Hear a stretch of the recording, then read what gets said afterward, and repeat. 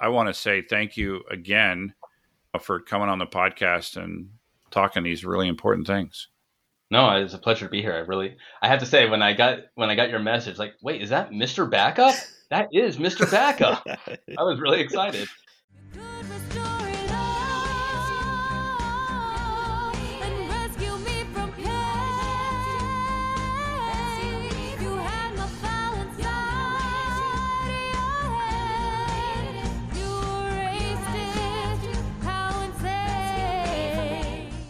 Hi, and welcome to Backup Central's Restore It All podcast. I'm your host, W. Curtis Preston, a.k.a. Mr. Backup. And I have with me my GE deployment consultant, Prasanna Malianti. Curtis, how's your GE going? You know, you may recall that a month or so ago, I got ghee for the first time. And, you know, for those that don't know what ghee is, it's clarified butter. Specifically, it's apparently an Indian thing, right? Because we did learn that ghee is from Sanskrit that means sprinkled, which is interesting. But the thing about it is that it can sit on the counter, like it's shelf forever. So it can sit on the counter. And you made a comment. By the way, I know this because I'm literally editing this episode right now.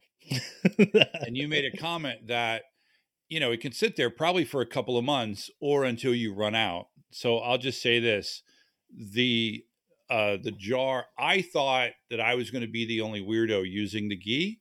Mm-hmm. Yeah, I am not the only weirdo using the ghee. In fact, if anything, the rest of the house has used the ghee much more than I have. And that jar that we bought is close to gone. Yeah. So I would say it's convenient. It's super easy. You just keep it out. You warm it up a little. It becomes really liquidy, right? You put it on warm bread. You toast that. Super good. You could also put it in rice, warm rice. It's really good. Yeah. Well, I mean, it's butter, right? So, you know, all the places you can put butter, you can put ghee. It's just, it is interesting for those that have never had it. It has a slightly different flavor than butter. But it is, you know, so there is a, I didn't know what my mouth was going, what was going to happen when I put it in there. See, that's funny because I never think about that. Like to me, like butter and ghee, it's like, yeah. The first time I had ghee, I remember going, this tastes different, you know? But it was yummy, you know? So we continue to, but yeah, I think that jar is almost gone. So we're going to have to find the ghee at Costco, which is going to be. I think they sell like 1 pound. Yeah. 1 pound jars or something. Well, we have a back by popular demand guest here. He was on the podcast before and is the author of the Security Cadence series on Reddit. Been in IT for about 25 years and in InfoSec about 20 years. And he is, you know, quite the celebrity over there on Reddit because his posts have been incredibly popular with he's got what do they call it over there? The karma of 35,000, which, you know, if you don't know anything about Reddit, that's a BFD. I'll just say that right now. And we had him previously on the podcast. So if you haven't heard that podcast, you should totally listen to that. Welcome back to the podcast, Snorkel 42.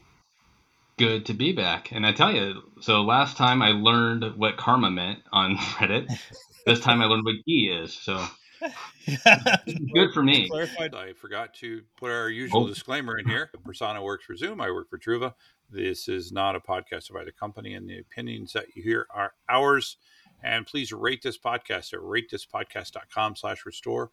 Or if you're listening to us on the Apple Podcast, just scroll down to the bottom and, you know, click 5 stars. 5 stars? Add a comment. Curtis loves the comments. Add a comment about just how much you enjoyed this podcast. And also, you know, if you want to talk, we want to listen. We want to hear your backup woes, your security woes, your, I don't know, whatever. Just your woes. We'll be here. We'll be a friendly ear. And reach out to me at wcurtispreston@gmail or at WCPreston on Twitter, and we'll get you on here. So I want to hear about this thing that you mentioned about security cadence. What started, because that was the That was the what do you call that? The thing before the thing, the precursor, the preamble, in the title. Yeah. Right. To the post that we saw that. So where did that term come from? So the term came from a previous employer I worked at, where I was a network engineer. And it was a large company that did not have an InfoSec presence. There was no InfoSec team. It was just kind of considered, hey, all engineers are responsible for security. And we'd have our occasional shots off the bow in terms of security, problems or issues. I hesitate to say breaches, but incidents. And they would occur, and we would all pile into a conference room, and we would talk about what happened and what we should have done to prevent it. And it would always come down to, well, if we just bought $6-figure product X, this would not have occurred. Meanwhile, in the data center, there were piles of $6-figure products that were completely ignored because those products never run themselves. And if you're complaining of not having resources to run those products, what makes you think you're going to have resources to buy and run new products? So I finally got fed up one day and just challenged the team to, you know what? We got plenty of tooling. That's not the issue. We just don't have, the oomph. We don't have the motivation to actually use it. So why don't we set ourselves a goal? For 6 months, we're going to implement a security change every week. Could be a big change, could be a really minor change, but there's going to be something that we just move the ball forward. And also during that 6 months, we are going to just put the kibosh on talking to any vendors. So no products are allowed. No solutions are allowed that we don't already own. And it took some talking and wrangling people, but eventually folks fell in line, and we sat down. We wrote out a list of here's some things just off the top of our head that we know we could implement with very little roadblocks, no impact, and we just started. And we called it our security cadence. Once a week, we have a security cadence of releasing a security update. And it ended around 6 months in. Our CIO came to us and said, listen, what you guys are doing is fantastic, but please don't restrict yourself to only free solutions. Like we have money. If there's stuff you need to keep this ball moving, please ask. So it kind of turned the whole thing on its head of securing the company, but also we were no longer begging for resources. The executive leadership was begging us to start spending resources because they saw what we were doing and saw the value. So could you talk a little bit, I'm sure at the very beginning, as you're starting this, right, with any new process or any new endeavor, it's a little difficult, right? Sort of getting into what does it mean and trying to figure things out. So what were some of the challenges you guys went through, and how did you address that? Yeah, so I would say the biggest challenge with any sort of security change, especially in a large company, is just the unknown of, well, what will this break? Because quite often, especially in those early days, what you're changing are out-of-the-box configurations. So there's this kind of mentality of, well, it's probably an out-of-the-box configuration for some reason, or we don't know what legacy. I mean, this company that I was working at the time was started in the 1930s. We don't know what kind of legacy applications are relying on this technology. So I would say the biggest thing was to just start easy. Take the really easy ones and get as much buy-in as you can. Sit down with the engineers and can anyone think of anything that would break by doing this? And you'll get some feedback of, yeah, but who cares? It's not going to fix anything. Okay, that's fine. Let's just do it anyways. And then start, slowly ramping it up and taking little bite-sized chunks. And if you look at the Security Cadence Reddit post, that's exactly how I've been approaching them. I've started off with just really easy things to do and things that I would not expect to break many enterprises. I try to make it very clear in those posts of, everyone's environment is different and be careful. But, I've called out certain items of, this isn't going to break anything. Just do it. Please just do it. I do remember in the trio of posts that you did that were around ransomware, you had there was a phrase that came up a lot. It's escaping me at the moment, but it was like, turn this on and then customize as necessary, right? That you can't, that no one solution does. You can make a general rule, for example, and then you're going to find somebody that needs that thing turned on, the thing you just turned off. Sure. You're going to find somebody that needs that turned on, and then you can turn it on for them, right? And that's okay. Yeah. So one of the catchphrases, or one of my guiding lights in InfoSec, is to never let perfect get in the way of being good. And I call it out a lot. And part of the reason why I lean on it so heavily is it's often a voice of dissension that you get from folks when you're trying to talk them into things like, oh, well, that won't solve this one edge case, so let's not do it at all. And when it comes to security is all about layers, and it's all about catching the attacker. And yeah, this may not solve all of your problems, but it might be the alert that gets generated that tells you that they're there. So it is definitely a strong demand I make of people of, if you can only do this for one system, great, it's better than none. And yeah, so there's something to be said about going slow and implementing slowly, but there's also something to be said about implementing broad and then backing off where you need to. Yeah, exactly. I would say that when you try the latter, when I was thinking about your initial this 6 months program that you had, the farther you got into that 6 months and the more complicated things that you were doing that were potentially riskier, if you will, to the environment, that you could potentially impact someone's ability to do their job, the more you're going to need support from above, right? Like I told them to do this. We're sorry that it broke. We turned it off for now. We didn't realize that by pushing this one button was going to make everyone in the company not be able to log in ever. We've turned it off until we figure that out, right? Don't go beat Snorkel up. Yeah. And maybe that's also where you get some of those early wins before you take on those. So you get sort of the buy-in from upper management that, hey, they are doing the right things. They are making improvements. Right. Yeah. Yeah, absolutely. And I'll tell you, one of the biggest allies of InfoSec people that they forget about is the CFO. The CFO is the person, when you're doing these sorts of things, that you want to have in your back pocket to be able to go have that conversation of, hey, where is our money actually made? Because I want to know, hey, what divisions of this company aren't really contributing that much to the bottom line, because those just became my test case. For the things that I'm really not sure about, let's take them down, because that's not going to ruin our end of quarter numbers. So the company I started off at was a retailer, so that was obvious. Don't take down the stores. Under no circumstances do you take down the stores. Right. But legal? Right. Go for it. Yeah. I don't know how legal would feel about that, right. But yeah, no, I understand what you're saying. Basically, so every change that you made, you don't have to roll it out company wide. Right. You put it into places where you felt that it would hopefully the change would have a minimal impact. But if it did have an impact, it would have a minimal impact to the company because it only made legal not be able to do something for a day or two. Absolutely. Which is a very different thing than no one can log into the cash registers for a day or two. Absolutely. And retail, taking down the chain is the worst thing you could possibly do. Yeah, exactly. So for the record, I actually started in retail.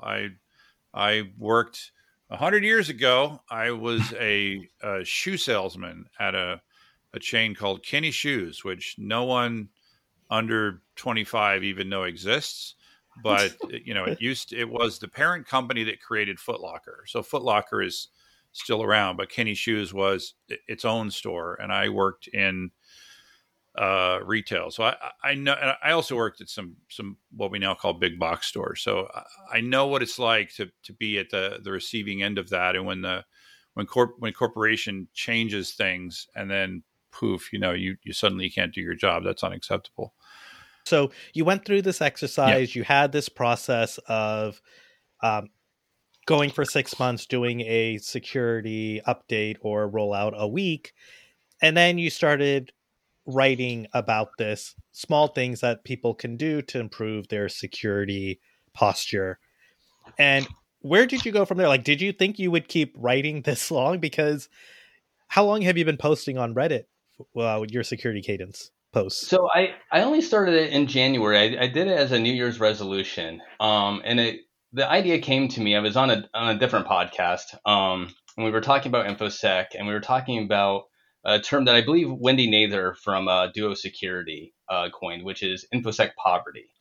And it's basically in reference to companies that just don't have the resources to have dedicated InfoSec people or InfoSec tooling. And how, it's not really fair to expect these companies that just don't have those resources to really be able to stand up against, the modern era of security threats. So on this podcast, we were discussing, what can we as InfoSec professionals do to help those companies? And it's been kind of living rent free in the back of my brain since I was on that podcast. So as I was approaching the new year, I was like, you know what? I'm just going to hop on Reddit starting in January and make that weekly post and see if I can't help, some of the folks in the sysadmin subreddit, which, the sysadmin subreddit, they have the flares for everyone. And there's a lot of them that list themselves as jack of all trades. And those are those sysadmins that are working in smaller companies, and they're, if it plugs into the wall, that's their job. Those companies are exactly what InfoSec poverty is calling out of, you have these brilliant sysadmins who are heavily overburdened and they just don't have the time to focus on this.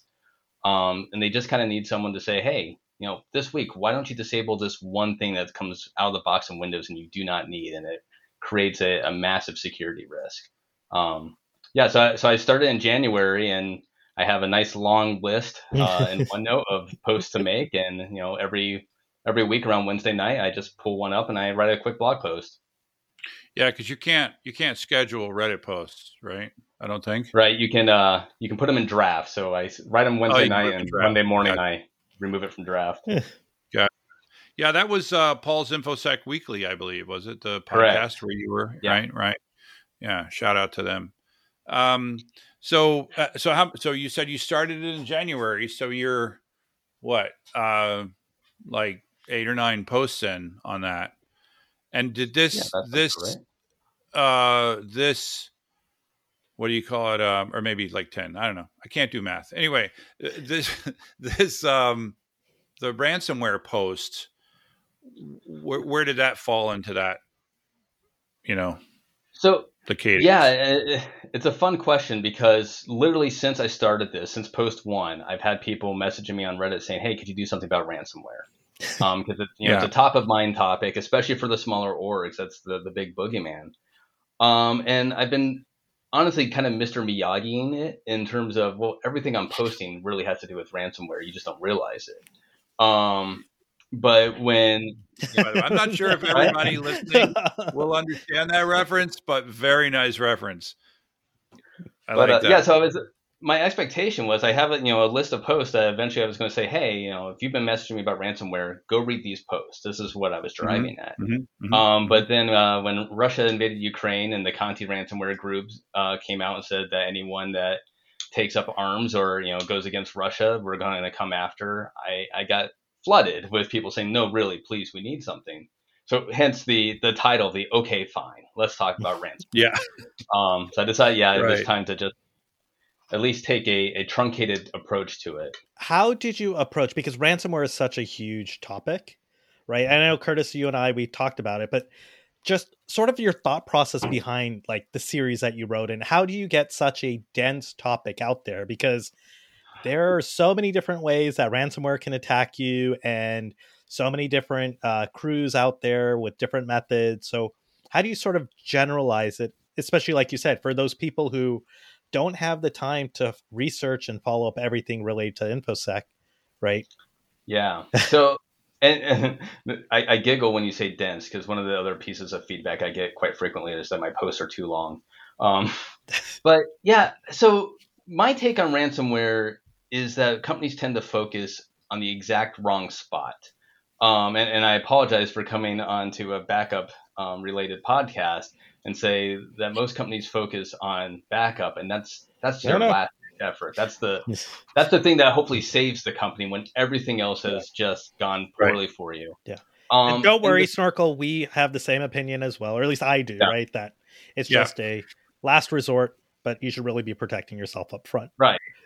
And so the thing that happens every time there's a major ransomware breach, is, it hits the media and everyone starts talking about the indicators of compromise. IT loves to talk about indicators of compromise because it's easy to deal with. How did they get in? Oh, it was an email. Well, where did the email come from? What was the subject? Did it link to something? Where did the link go to? What did it download? What was the hash that downloaded? And on and on and on and on. And because it's easy then to go into your controls and, we're going to put in our spam filters to block that address. We're going to block that domain. We're going to put in our endpoint for security tools to block that hash. but it's all pointless, right? Because that breach is done. That entire infrastructure has been burned. There's nothing left of it. So you're reacting to something that no longer exists. But what no one ever asks is, wait a minute, how did Susie in accounting downloading this attachment lead to their entire VMware infrastructure getting encrypted? And that's the real takeaway from every single ransomware breach. Of it's one thing to come in and the accounting system, one person in the accounting system is encrypted. It's another thing entirely to come in and the entire network is gone now and we don't have any data. And that's really where the security cadence posts come in. And what I try to focus on, especially in the first post, of this is what I would be doing right now. If you are waking up to a world where Russia has invaded Ukraine and you are all of a sudden greatly concerned that ransomware group's going to come after you, these are the things to start off with. And it isn't necessarily preventing ransomware. It's preventing ransomware from being able to do anything significant. And the nice thing about those controls is it translates to way more than just ransomware, which is another issue that I think smaller companies particularly have when they're dealing with InfoSec, is they put their blinders on very specific attack types. Like, how do we protect against ransomware? Oh, we get good backups. Well, how do we protect against any sort of extortion attempt? We had the Lupus group, or excuse me, Lapsus. Yeah, I just totally blanked their name.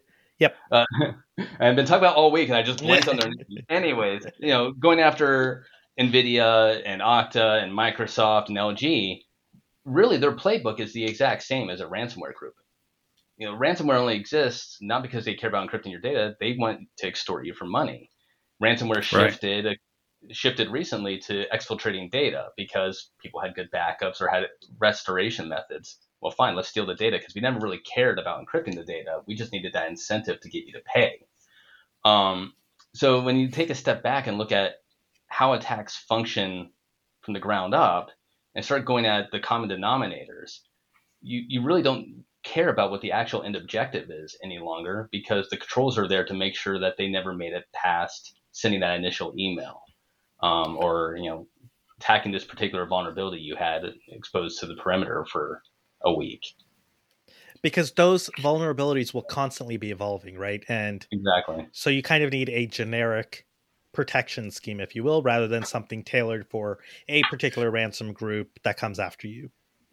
Absolutely. Yeah, a ransomware attack it's the conclusion of what, like, you got infected, but the ransom, I don't know if I'm not saying this right, but it's, I want to say it's the symptom, but it is actually the infection, right? But that wasn't the problem. The problem is what allowed them to get there in the first place.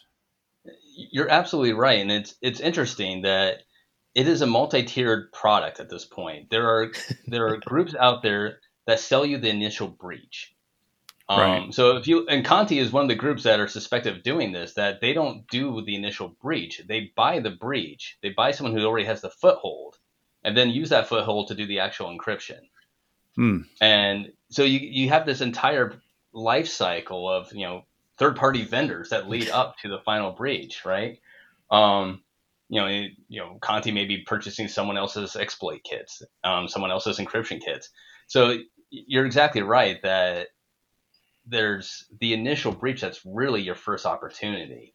And when you get to the point where things are encrypting, so many other things have been missed by that point that, at least if you get to that point, you have a lot of great opportunities to prevent it from happening again, because you should have learned so much up to that point of, oh my gosh, they got the phishing email through, my end user was able to download this thing, they were able to click this link to this weird domain that was stood up yesterday. They were able to execute a program after they downloaded it off the internet. I mean, all these different controls that had to go poorly just to get to that point of encryption.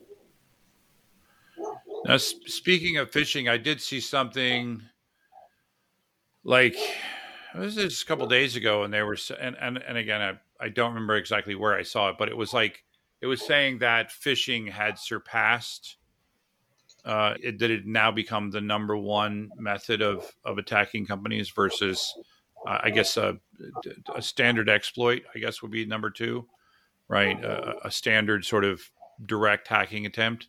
That phishing had become the number one. I don't know if it sounds like you saw that as the number one. Yeah, actually, one of the things I really like with the security cadence post is when people get in and correct me or point out other things, because I'm certainly not an expert in all things.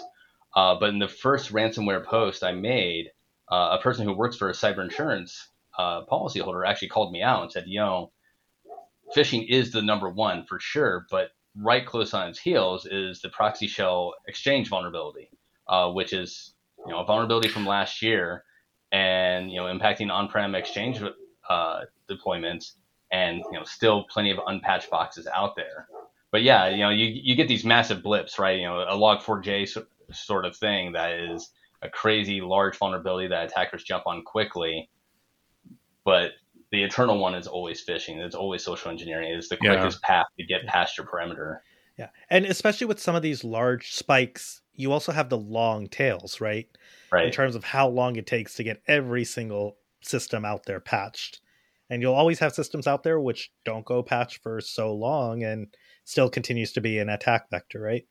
Right. And it's that InfoSec debt again of, a company that hired someone else to come stand up their IT infrastructure one time and it's been neglected ever since. There's no one patching those systems. They're running their Exchange 2003 deployment still. I mean, they're out there. Yeah. By the way, here's what I want to say. Who the hell is still running on-prem Exchange? That's all I want to say about that. And why aren't you using 365? That's all I'm saying. Microsoft, you're welcome. I'm just saying, there's just too big of a risk. Wait, you forgot to add one thing to that, Curtis. What's that? If you are using Microsoft 365, make sure to back it up. Yeah. Yes. Thank you. Because Microsoft isn't doing it for you. Yeah. It's a standard thing we have to mention here on the podcast. So a dropper is typically the initial thing that gets downloaded. So if you look through a normal, any sort of malware campaign, we'll keep it with ransomware, that I send an email as an attacker that's a phishing email, and the whole point is to try to trick someone into clicking a link and downloading a program. Or maybe it's attached. Maybe it's a Word document or something like that that's attached, but it's something small. And typically you're going to see it as a document macro. And the whole point of it is that's the simple, easy thing that's going to slip through, your various defenses because it's just a Word document. But you enable the macro, and the macro is what reaches out and downloads the current malware. And there's a few reasons for that. A big one is that malware could potentially be being generated on the fly, meaning that the definition that's behind that, the hash for it, or the detection mechanisms that more traditional antivirus is looking at, won't have those definitions because it was generated at the moment of download.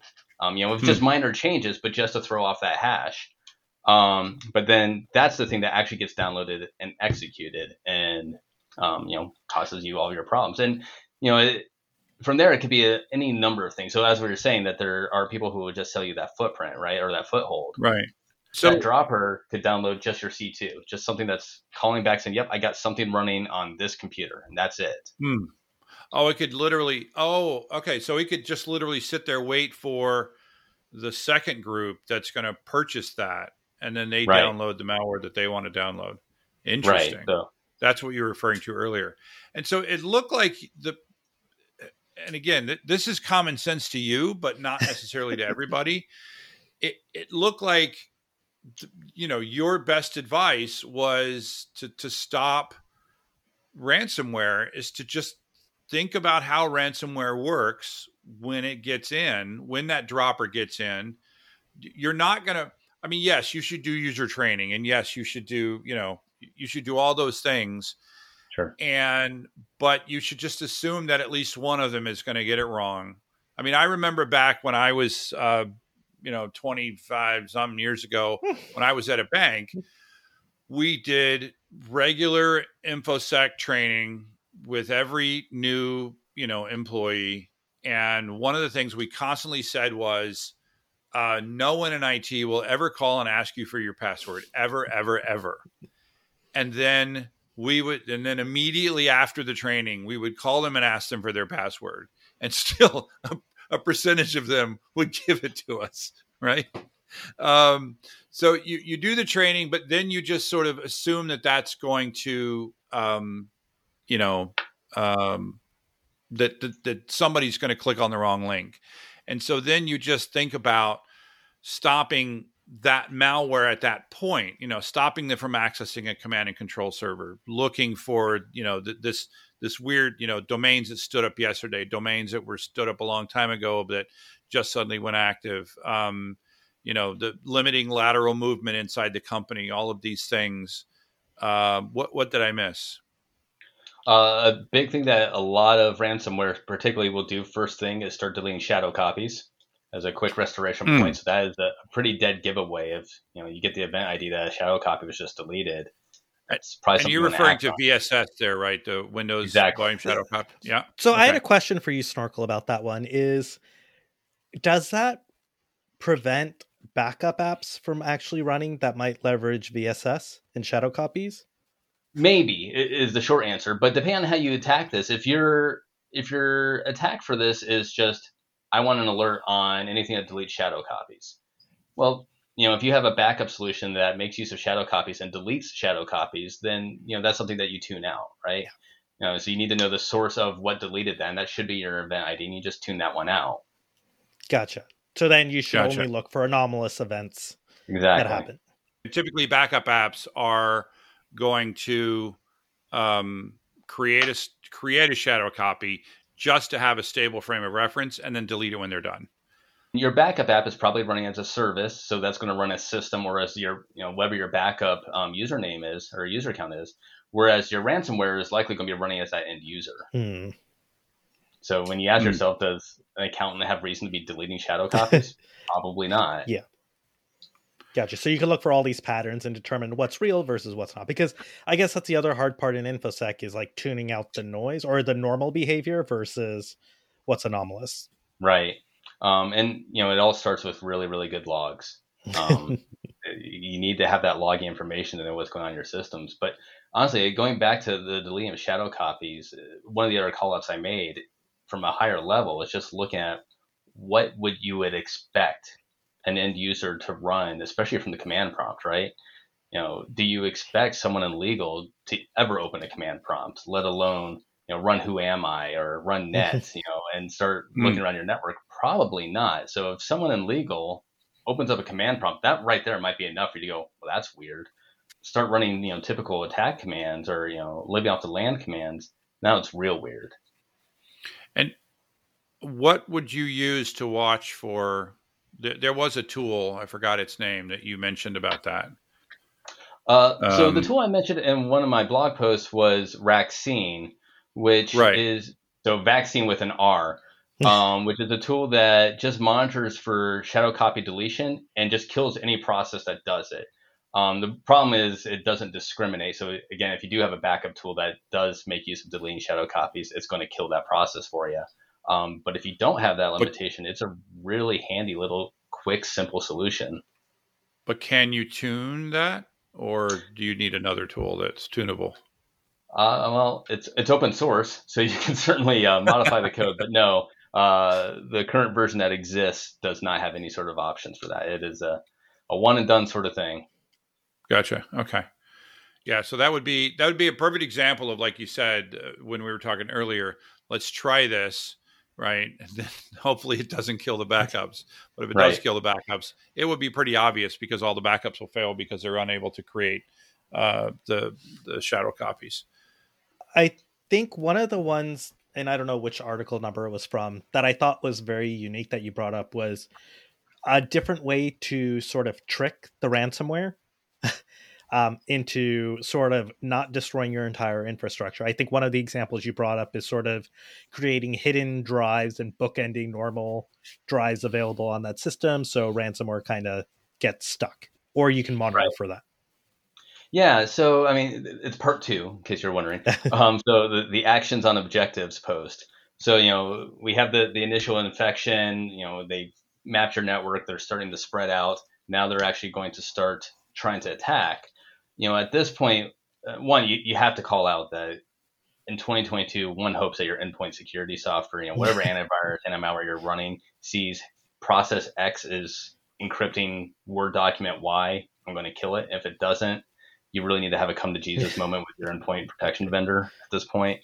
But if you have something that's running that's actively doing that, at that point, I think one of the best controls you can possibly have is feeding it data that you don't care about and putting alerts on it. So, as you were saying, Prasanna, one of the things I do is I create deceptive file shares on my network. So just file servers that, on their own separate Windows box don't have any useful data on them. I actually just clone my actual production file names and structures and just put random data in them. But then I make drive mappings on my endpoints, hidden drive mappings that, from the Windows GUI, you can't see them, but from the command prompt, you can. And I just bookend my valid drives. So, you have a home drive at H, so put something before that and put something after that. And, hopefully the ransomware will go after those first. And then I put just, files on those servers that I monitor. If anything gets changed for them, no reason for anyone to ever touch these servers, no reason for anyone to ever touch these files. Right. So if anything gets modified, then it sets off alerts and I know something weird is going on. And hopefully it buys you enough time to remote in at 3 a.m. and shut down whatever's going on. And yeah, the other thing I offered up in that was what I coined as a ransomware tar pit of an actual service that's just running or monitoring that server. And if it starts seeing files getting modified, it starts generating more. So, hey, the ransomware hit my fake file share, it encrypted file 1. Well, here's 4 more files for you. And it'll just keep going and just keep going. And, it may not be foolproof, but it might just, depending on how the ransomware is written, it might just put in a loop that it will never escape from. Yeah. I mean, the concept of honeypots is not new, but I like this sort of modifying it to, the world of ransomware. I agree with everything you said about stopping it in the first place. What about detecting data exfiltration? What do you think companies can do there? Yeah, so it's definitely a trickier process, mainly from a tooling standpoint. At this point, you're probably going to have to open up the wallet.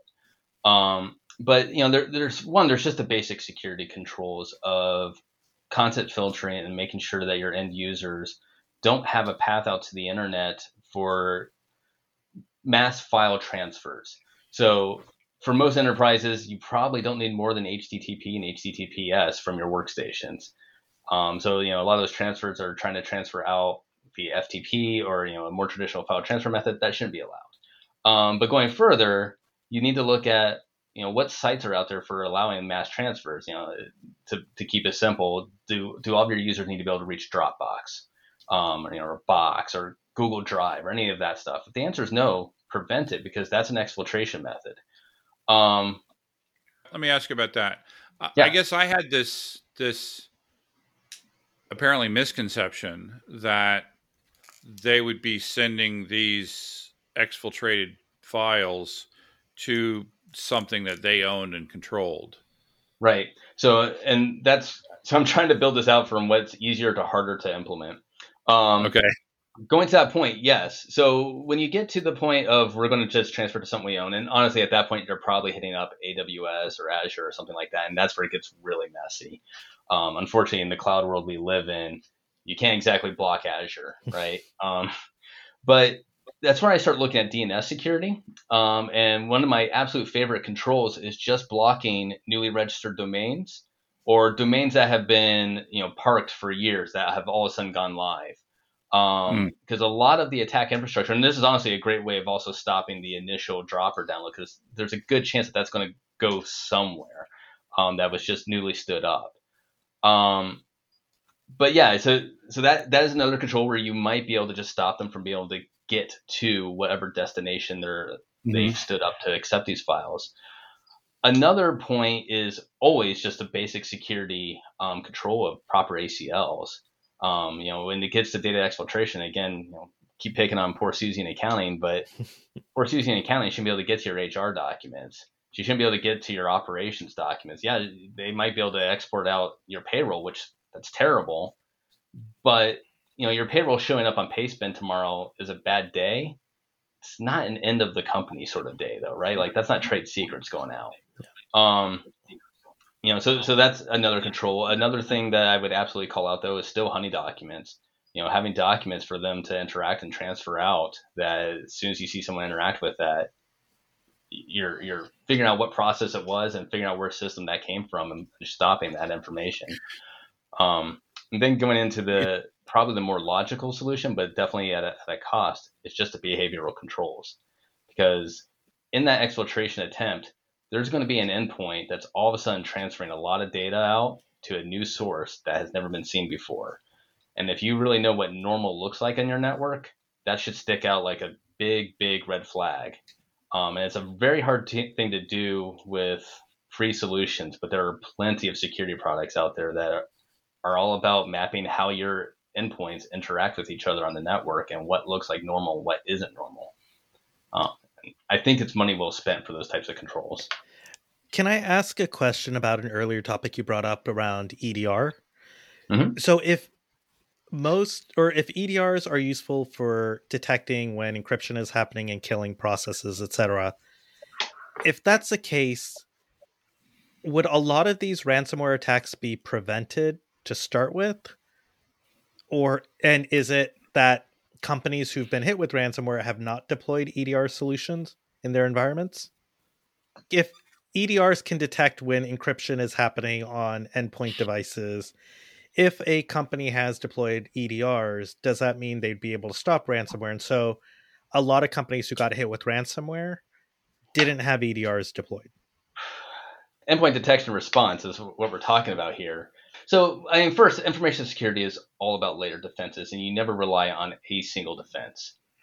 In my mind, when your antivirus, your EDR, whatever your endpoint security tool is, if that's the thing that stops the malware, thank God it was there, but that's still oh my goodness, how many different things failed before I got to the point where that had to step up. Like, I never want to see anything out of that system. That's not false positives, because that's the fun with EDRs. They are a pile of false positives. To your question of did they not have it? Maybe. EDRs are expensive. They are expensive tools. They're great tools, but they are expensive. And like so many other expensive security tools, they're rarely set it and forget it tools. They are tools that require a lot of tuning and a lot of defining of what's right, within your enterprise. But you certainly have a lot of companies out there that are still, with old definition-based antivirus that's just scanning files and doing your nightly full scans, like we did back in the 90s. And companies that have been very happy to embrace Microsoft Defender as their only antivirus. And, there's some logic to it. It's a great solution, and it's free depending on what your Office 365 licensing looks like. But I think the number of customers out there that have these large EDR solutions are few and far between. Definitely the companies I'm targeting with my security cadence posts are the companies that probably don't have that kind of investment. Yeah. Or even if they did, sort of managing it on a daily basis becomes difficult, right. Especially with everything else they have to do, because it's not a one and done sort of a deal.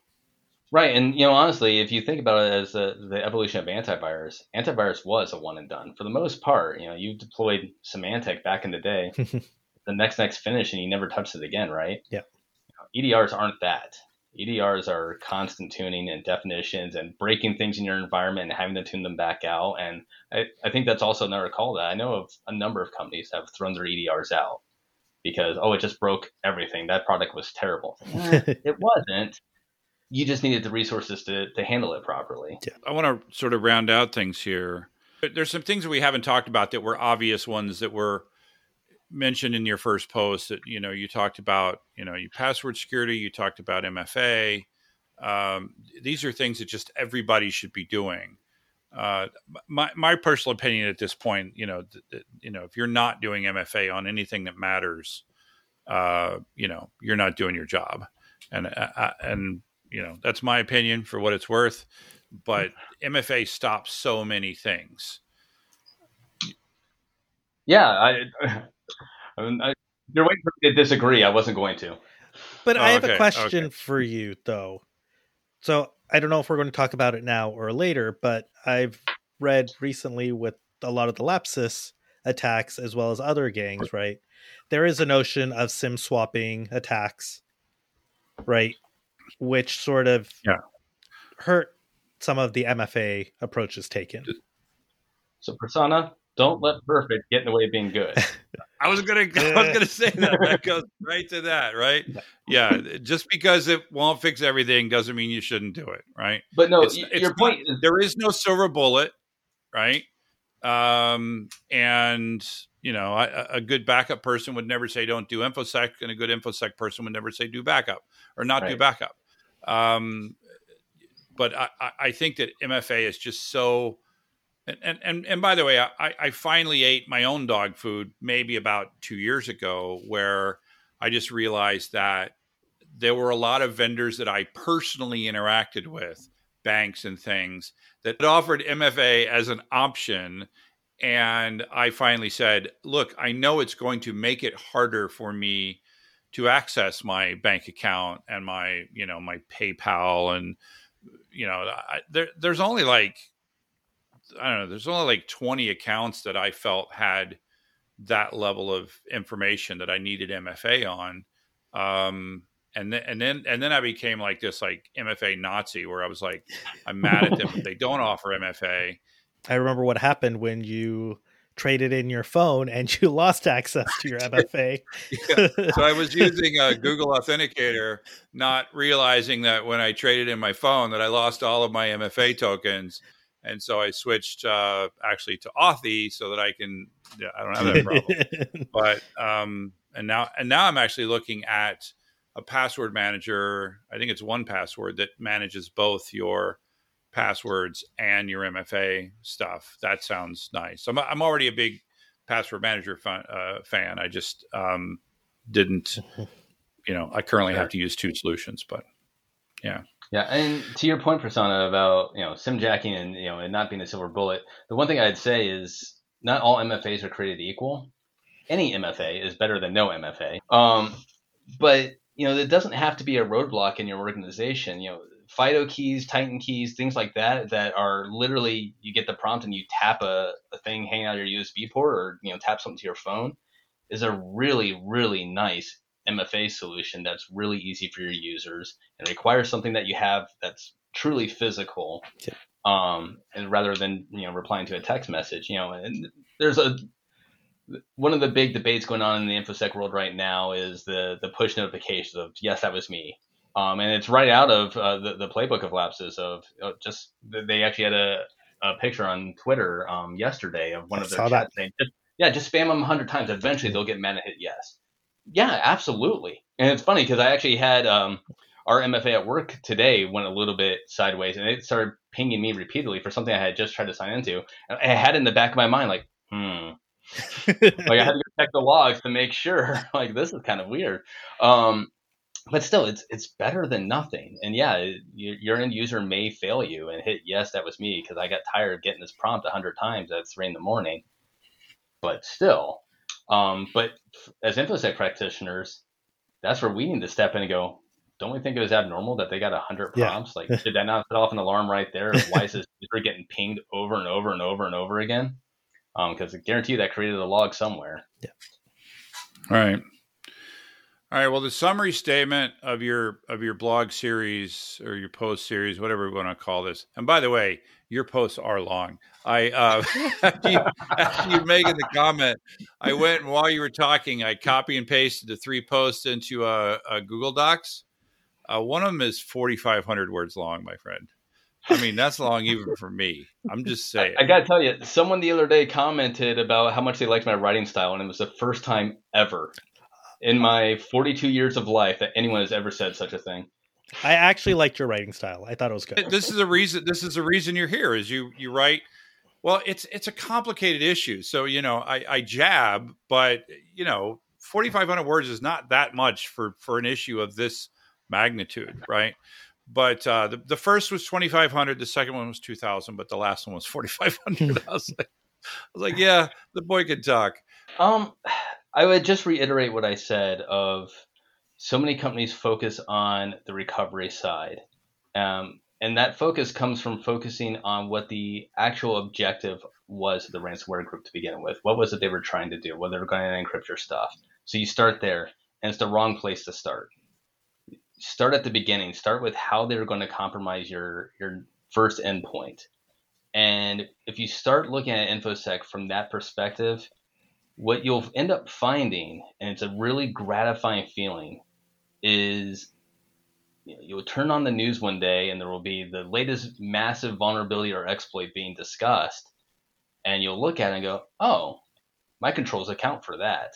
Not because I built controls around that particular exploit or vulnerability, but because I just built my controls around how do I walk an attacker through initial foothold, moving laterally throughout my environment, and then acting on their objectives. And then how do I stop them at each one of those steps?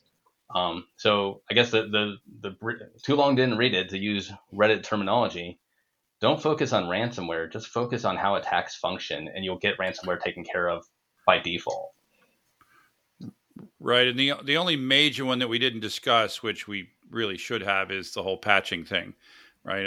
I go back to, I'm pretty sure if my memory serves correctly, WannaCry was, it was one of the first big ones that really went, it went haywire and everywhere. If I recall correctly, it was an exploit that had been patched a year prior in Windows. And if you had just been anywhere near up to date, then you'd have been fine. Yeah, and Microsoft is they're both great in how they maintain with a lion's grip or with an iron grip to backwards compatibility, and they are also just ridiculous in their lion's grip. I don't know why I keep saying lion's grip. Iron grip on backwards compatibility. But I mean, WannaCry, the other side of WannaCry is exposure to the internet.